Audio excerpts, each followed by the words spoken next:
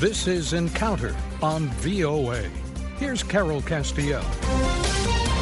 Welcome to Encounter on the Voice of America. On this edition of the program, results and fallout from Joe Biden's first foreign trip as U.S. president.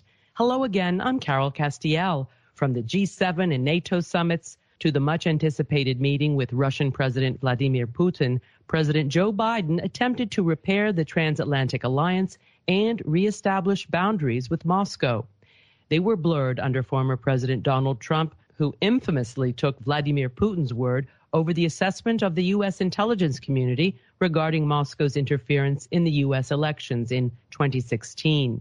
While the United States and its fellow G7 members, the UK, France, Germany, Canada, Italy, and Japan, renewed ties frayed under the previous administration and discussed a variety of issues, the 4 C's dominated the agenda: COVID, China, climate, and cybersecurity. Where do the allies see eye to eye, and where might there be some cracks in the alliance? The summit between Russian President Vladimir Putin and President Joe Biden did not yield much tangible policy progress. Both leaders hope that it will pave the way for greater cooperation in the future, particularly with regard to arms control and cybersecurity. Both leaders agreed to begin a strategic stability dialogue to lay the groundwork for arms control measures. As a warning to the Kremlin, President Biden presented President Putin with a list of critical infrastructure sites that he said should be off limits to cyber attacks. Putin denied the Kremlin's involvement in cyber attacks and even refused to utter the name of Russian dissident Alexei Navalny, whom President Putin characterizes as a terrorist. At the end of the day, President Biden says that the U.S.-Russian relationship is not about trust, but about self-interest and verification of self-interest. Well, joining us to analyze the significance and impact of U.S. transatlantic relations in the wake of President Biden's summits are 2 distinguished experts. Ian Lesser is Vice President at the German Marshall Fund of the United States. He also serves as Executive Director of the Brussels office of GMF and leads GMF's work on the Mediterranean, Turkey, and the wider Atlantic. And Andrea Kendall-Taylor. She is Senior Fellow and Director of the Transatlantic Security Program at the Center for a New American Security, and that's a public policy group based in Washington. And Ian Lesser joins us from Brussels. Ian, welcome to the program. Very good to be with you, Carol. Indeed. It's been a long time. We enjoyed having you in Washington, and we're glad to have you at your new base in Brussels. And, of course, we're delighted to welcome back Andrea Kendall-Taylor with CNAS. Welcome. Thanks for having me. So, Ian, let me begin with you over there in Brussels. Let's do this chronologically. First to the G7, the EU meetings with President Biden. There certainly was a contrast with former President Trump in tone and atmospherics. We have President Biden talking about America is back. What were your main takeaways from those meetings? Well, I think it was very dramatic to see the difference in style. You know, it's style, okay, but style really does matter in the end. And especially, you know, sitting here in Brussels, it's very clear that there's a lot of optimism about dealing with this administration. It's not that all the issues will be resolved. There are still some big ones to deal with. But there is a degree of predictability and also a familiarity with foreign policy that Europe gets with Biden and his closest advisors and cabinet members that was lacking, I think, in the Trump years. And so, you know, stylistically, there's an enormous difference. On the substance, the allies were mostly on the same page when it came to things like climate and health and economic recovery, because the G7 is largely about things like that, but also about Russia. And I think visible from the G7, but also then even more at NATO and US EU summit, an increasing focus on China. No question about that. And we're going to get into NATO in a few minutes. So let me turn over to Andrea Kendall-Taylor for your take on the G7 summit. Biden, who is no stranger, of course, to these European leaders when he was vice president and senator and so forth, discuss the significance of his visit. Well, I think you have both made such excellent points. And the key takeaway really is that America is back. And I think he did exactly what he came to do. All of the leaders kind of presumably welcomed President Biden with open arms. Everyone talked about how wonderful it is to have the restoration of U.S. leadership, moral authority. And so I think that was really the big takeaway. And all of that choreography in the building up to the Putin summit, which I know we are going to get to, I think was really significant. And so in that sense, President Biden was able to go into the Putin summit being able to demonstrate that he really has rallied the alliances. Of course, there are some areas of disagreement. China may be one, and we can talk about that. But broadly speaking, I think it was a success. There were some deliverables on climate and COVID and even kind of the agreement on the Technology Council. So a willingness, I think, through all of this to recognize that we might not be in lockstep on every issue, but there was definitely a willingness to kind of work through all of these points of tension. In the European summits, working through some of the trade tensions. And so by the time, President Biden gets to the Putin summit, he was able to walk into that room, I think, with the full support of allies behind him. And that is a significant thing. Back to you, Ian Lesser. Let's move on to the NATO summit. It's hard to believe that just uttering support for Article 5 of NATO, which President Biden did, makes news. But I guess after 4 years of former President Donald Trump, who denigrated NATO, evidently it does. Talk about the significance of that, the restoration of that relationship, and any other deliverables you'd like to enumerate. Well, Carol, the NATO piece of this was, I think, a great success, actually. And it comes against the background that you described. There was a great concern about Donald Trump. They felt that at best his commitment to the alliance was half-hearted. In fact, the United States has not diminished. In fact, it's increased its security presence in Europe across now 3 administrations. But there was anxiety nonetheless, because there was a feeling that somehow the United States was retreating from this engagement in European security and become somehow unreliable. And I think this visit, the NATO summit, did a great deal to reassure allies that that was not the case. After all, President Biden is maybe the most foreign policy-minded president since George H.W. Bush. There are a lot of domestic policy distractions, obviously, but this is a turf that he knows very, very well. Leaders he knows well, issues he knows well, and he brings with him people who also know the NATO world very, very well. So very reassuring from that point of view. I mean, just a couple of other things. I think in addition to the Article 5 part of it, which was reassuring, there were also some slightly different messages on burden sharing. President Biden came, as all American presidents do, asking Europe to do more and spend more. That's not going to change. But this administration has been, I think, subtly signaling that it's willing to be less orthodox about how you measure that it's not just a matter of spending 2% of GDP on defense or making certain investment pledges. It's other things that allies bring to the table that aren't often counted in defense budgets. And I think there's more openness to understanding those things. Obviously, there was talk about the disengagement from Afghanistan, which is not just a U.S. issue, but a NATO issue. And then also China. NATO had not said very much about China in past years, certainly in past summits. There was a great deal about China, actually, in this summit. And that was quite striking, far outside the alliance area of responsibility. But, the alliance obviously has a very key stake. Final comment on this. I think President Macron raised this some time ago, the idea that NATO needs to be the place where big strategic issues are debated. It has to be a more political alliance. And I think that part of it was really on display this time. With all the discussion about China, the actually adoption, in the Secretary General's words, of these more political alliance or a rediscovery of the political role of NATO and that kind of thing. It's really very, very obvious. And it seemed to be that there was strong consensus around that.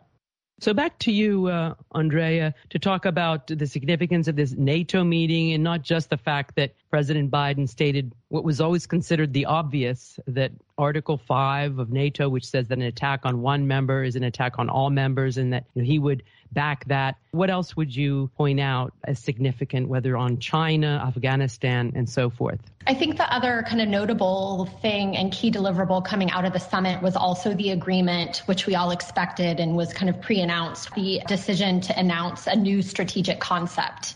And so, the last strategic concept was drafted in 2010, and then the world looked entirely different. So the previous strategic concept didn't mention China once. It described Russia in very different terms. And so it really is time for the alliance to come up with this new kind of guiding document for NATO.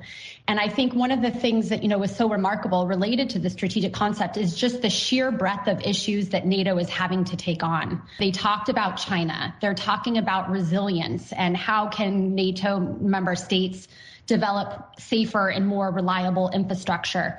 They're talking about cyber. They're talking about technology and how they can deal with emerging and disruptive technologies. They had to talk about climate and how a climate affects security in Afghanistan. So, I think it really is remarkable just the number of issues that NATO is having to address. It's looking to adapt and evolve in response to its changing threat landscape, and that really is remarkable. The one thing on the China, which is one issue where there still does seem to be a little more disagreement within the alliance. Of course, they agreed to talk about China. They did talk about China, but after the summit, both Emmanuel Macron and Angela Merkel made comments kind of suggesting that they weren't fully behind this idea of elevating China the way that it has been within the NATO alliance. And I think that was remarkable. In many ways, it kind of undercut the message.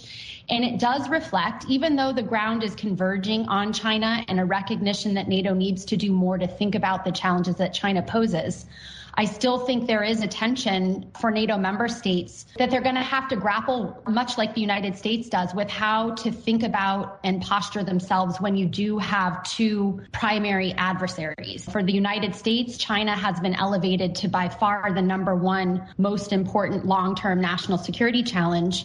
But for NATO, it really is still Russia. And I think they're going to have to work through these kind of competing priorities and right-size the China problem set within the NATO alliance. And so I think that's going to be an interesting dynamic to watch. They agreed that China is an issue, but even after the fact, some of the leader comments, I think, cast doubt about how wholeheartedly that they've embraced that elevation of China within their priorities. No question, there seem to have been some cracks on the issue of China. You're listening to Encounter on the Voice of America. My guests are Ian Lesser. He's vice president at the German Marshall Fund of the United States, and he's executive director of the Brussels office of GMF, where he joins us from, and Andrea Kendall-Taylor. She's senior fellow and director of the Transatlantic Security Program at the Center for a New American Security here in Washington, and both join us via Microsoft Teams. We're discussing the significance and consequences of U.S. President Joe Biden's recent summits with the G7, NATO, and soon we'll be talking about Russian President Vladimir Putin. And this is a reminder that our Encounter podcast is available on our website at voanews.com/encounter. You may also follow us on Twitter or connect with us on Facebook at Carol Castiel, VOA. Here's a shout out to a loyal listener, Mohammed Ahmed from Somalia. If you want to hear your name and home country on the air, please leave a comment on our Facebook page at Carol Castiel, VOA, or send an email to encounter@voanews.com. So back to you, Ian Lesser. Just quickly before we go on to the Putin-Biden summit, on Afghanistan, isn't that a point of contention also? I think some of the NATO members were a bit miffed that President Biden didn't give him a better heads up with regard to the U.S. plan to withdraw all troops by September 11th, and now looking closer to July. Well, there are obviously lots of stakeholders in NATO, and NATO as a whole is a stakeholder in what happens in Afghanistan. Yes, there are some who say that the administration might have consulted more closely with European allies on this. But the truth is, I don't think any of this was a surprise to NATO allies. There were repeated visits by senior administration officials to discuss precisely this. And so at the end of the day, I think there was a fair amount of consultation. And by definition, it's going to be a kind of alliance strategy over disengagement. Indeed. And Andrea, do you have anything to add or subtract on the question of Afghanistan? It's not Afghanistan per se, but I think it gets at this idea of Europeans kind of concerned about the lack of consultation coming from Washington. And I think it gets kind of at another fissure or kind of point of tension in the relationship. It wasn't just on Afghanistan, but, the announcement of President Biden to open up the vaccine intellectual property without consulting with allies. We've heard some Eastern European allies concerned about not consulting with them before nailing down the Putin-Biden summit. So I think that there is kind of this broader sentiment, even though everyone is so happy to have President Biden back in office, they view him as, a committed transatlanticist. After 4 years of Trump, I do think that there are continued reservations in Europe about putting all of their eggs in the United States basket. And there is still this, desire to build European capabilities to be able to chart a more independent course. And I think that is one of the tensions that we'll have to continue to work through in the coming years. And something that makes me a little bit worried in the sense that kind of if we can't get it right with President Biden here and start kind of nailing down more concrete progress and building that relationship and the trust in the relationship back under President Biden, then it makes me worried about the potential for greater kind of divergence later down the line. So that issue of Afghanistan, which is what we were talking about, I think just reflects this broader unease that still is present in the alliance. Very good. Well, back to you, Ian Lesser, and let's move on to the Biden-Putin summit. Is there any unease among the allies with regard to Vladimir Putin's Russia and Vladimir Putin in particular? How did you see the summit? Well, there's a great deal of unease about Russia. The High Representative for Foreign and Security Policy, Joseph Borrell, said that he fully expects the EU relationship with Russia to get worse. And it is very strained. Now, of course, there will be a spectrum of views about these two elements, and this is true for the NATO debate as well, but defense and deterrence on the one hand and dialogue with Russia on the other. Almost everyone believes there should be some mix. The question is in what proportion? And you can find different views on this across the alliance. Many in Central and Eastern Europe and in the Baltic who feel the Russian risk very directly will have one view about this. Others, like the French and the Germans, to some extent even the Americans, have quite a different view. And I think a lot of that was sort of on display even in the Biden-Putin summit, where there's a kind of inevitable attempt to balance, on the one hand, a kind of values agenda with Russia, which is obviously very, very critical, and also a series of real complaints that we have, together with a sense that we really do need to get back to some more strategic stability in the relationship with Russia. I mean, you could say, ironically, that we had more of that during the Cold War, at least in later days of the Cold War, than we do today. We understood more about what the other side wanted, even if we disagreed. We had a basic agreement about what was stabilizing and what was destabilizing. And today we don't have a lot of that. We have a lot of risk, not a lot of risk reduction, not a lot of confidence building. And so, I think it was interesting that one of the positive outcomes of this meeting was a commitment to move forward on at least some fronts on arms control. So, yes, I think Biden came to Geneva, with this background of discussions at the G7, at NATO, and the US-EU summit, which basically bolstered his position. I don't think you'll find huge disagreements. He came with a very strong kind of allied perspective to Geneva, and that probably helped the U.S. case significantly. Do you think that helped the U.S. case significantly, Andrea, having consulted with the allies before he went to Geneva, that is President Biden, and he certainly had a different tone than his predecessor vis-a-vis Vladimir Putin? I do think with the way that all of the engagements were orchestrated, that he did come into the meeting with President Putin kind of with the strength of the allies at his back. I think the summit kind of went as expected, though. I mean, we all had very low expectations for what they were going to accomplish. And I generally think the summit delivered on those relatively low expectations. I mean, I agree that there was a lot of European, especially among the East European allies, a lot of concern about where the U.S.-Russia relationship was headed going into the summit. We've heard from Eastern European allies concerns that the United States is kind of quote unquote sleepwalking into a reset. But I do think that the summit has hopefully allayed some of those worst concerns. I think President Biden went in and did exactly what he had hoped to do. As he articulated it, he went into the summit kind of wanting to have an open line of communication and directly one-on-one to be able to communicate U.S. interests directly. He wanted to articulate to President Putin what the U.S. priorities and values are, including on human rights. And he made that point that with Russia, human rights will always be on the table. And he went in to discuss some possible areas of engagement.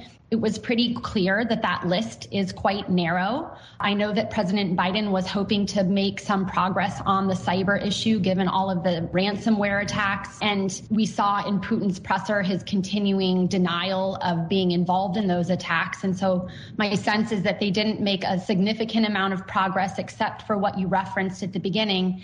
At least President Biden was able to deliver these 16 types of infrastructure that are now off limits. And my sense is that kind of dialogue will continue under the strategic stability umbrella. What President Biden had said is he wants to establish some rules of the road, and that is a first step in developing some norms in the cyber domain. So I guess all in all, I think it was a very positive summit. It didn't accomplish a huge amount, but it was effective, I think, in putting guardrails on the relationship, especially on that direct line of communication and especially on the arms control and strategic stability front. We'll see where it goes from here. In many ways, I think the ball is now in President Putin's court. It was at the U.S. invitation that the summit happened, which President Putin was, very keen to point out. And so now the ball is in his court to see if he's willing to kind of play ball with the United States in these areas of engagement to cut off some of the most kind of aggressive and malign actions against the United States. And if he doesn't, then my sense is that President Biden is going to recalibrate this mix of confrontation and engagement.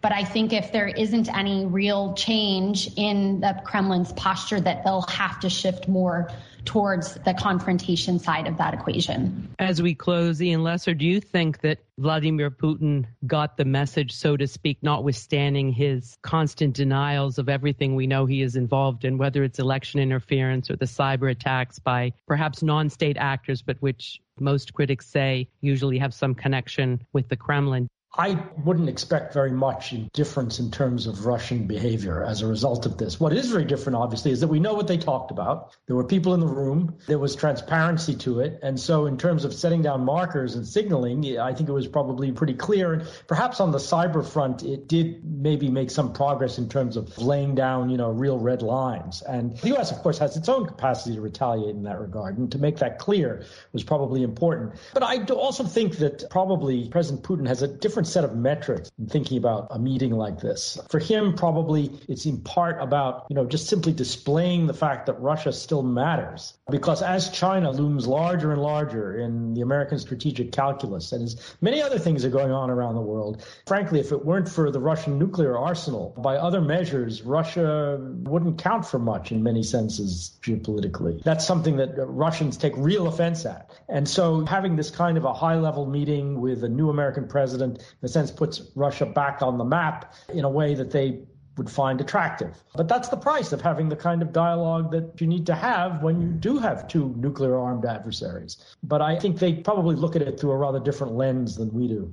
Well, certainly they look at it through a different lens, Andrea Kendall-Taylor. But you get the last word. So I think, the summit was a success for President Biden. I also think it was a success for President Putin. He got the meeting with President Biden. It was the first meeting with a U.S. adversary. He got the meeting before Xi Jinping. That in and of itself, I think, is also important for President Putin, who, many people are talking about the potential for Russia's increasingly junior partner status vis-a-vis China, that they are the subservient power. I think it was important for Putin to demonstrate to Xi that it was Putin who got the meeting and that he has these geopolitical alternatives. And this agreement to embark and launch arms control and strategic stability talks, that is in an area that is extremely important for President Putin to sit down as the world's two nuclear powers and have these negotiations and consultations with the United States. So it was a success for President Biden. It was also a success for President Putin. And now moving forward, I'm with Ian. I have pretty low hopes about any significant change in President Putin's behavior moving forward. And I would say one of the most interesting parts of the summit was as President Biden was walking off the stage and he got the question from the CNN reporter about whether or not he was confident now that Putin would change his behavior. And that was, one of the most animated moments, I would say, of the summit. And, President Biden essentially, recognized just how hard it is to change Putin's calculus. What he was doing there, I think, was setting expectations. I don't think anyone expects President Putin to change his behavior in any real way. And it's one of the reasons why he's talked a lot about confrontation and raising the costs, but at the same time, he's taking very serious resilience and allies. He is increasing America's cyber resilience. He's elevated corruption as a national security issue and taking on that issue of anti-corruption. If we can't change President Putin's behavior, at least we can mitigate the effects. On that note, I'm afraid that's all the time we have on this edition of Encounter. I'd like to thank my terrific guests, Ian Lesser, Executive Director of the Brussels office of the German Marshall Fund, and Andrea Kendall-Taylor. She's Senior Fellow and Director of the Transatlantic Security Program at the Center for a New American Security. Encounter was produced in Washington with technical assistance from Rick Pantaleo. I'm Carol Castiel. Join me again next week for another encounter on The Voice of America.